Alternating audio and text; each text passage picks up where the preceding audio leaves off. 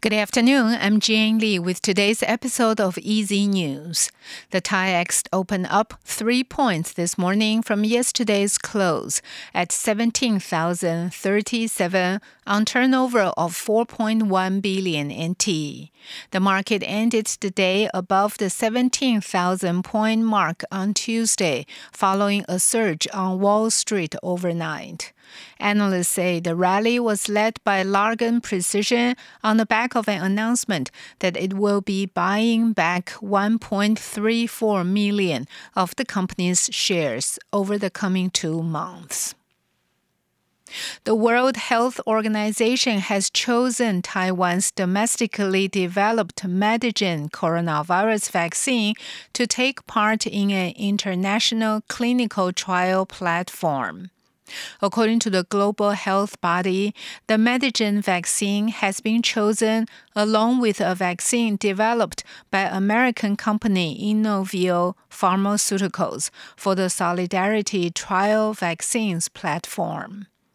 The WHO says the platform is designed to rapidly evaluate the efficacy and safety of promising new candidate vaccines selected by an independent vaccine prioritization advisory group.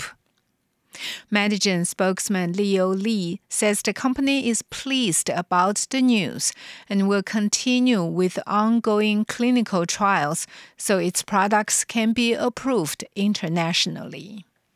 A poll by Taiwanese Public Opinion Foundation shows that the Taiwan People's Party is now enjoying greater public support than the KMT.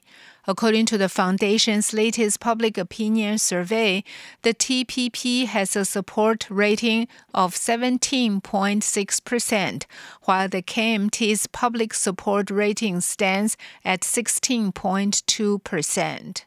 The DPP tops the survey on political support with 27.1%. The New Power Party has a support rating of 4.8%, and the Taiwan State Building Party's public support stands at 4.3%. A total of 26.6% of respondents declined to choose any party. In world news, children in the U.S. could soon be vaccinated against COVID-19. The Food and Drug Administration Advisory Panel has recommended authorizing the Pfizer jab for children aged 5 to 11. It says the benefits of the shot outweigh any other health risks. Kate Fisher reports from Washington. The decision now needs approval from the full Food and Drug Administration and the Centers for Disease Control and Prevention. Both agencies are expected to follow the panel's recommendation. Data from the company's clinical trials found that 1/3 of the dose given to adults and adolescents was safe and 90% effective.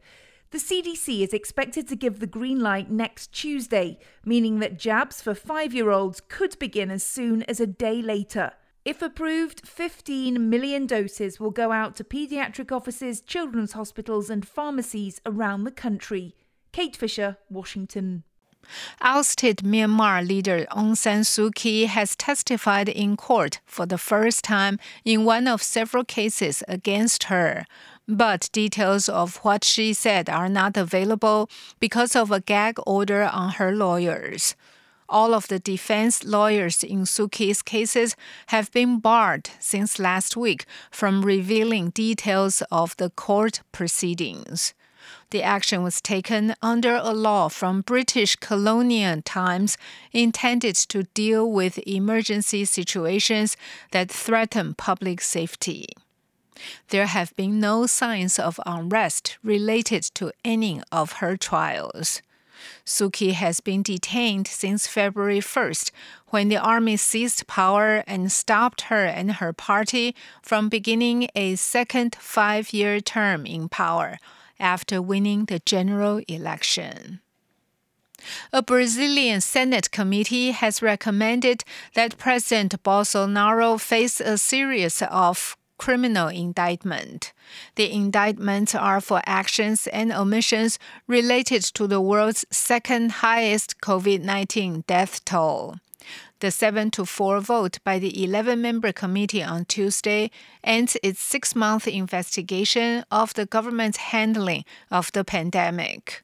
It formally approves a report calling for Bolsonaro to stand trial on charges ranging from fraud and inciting crime to misuse of public funds and crimes against humanity.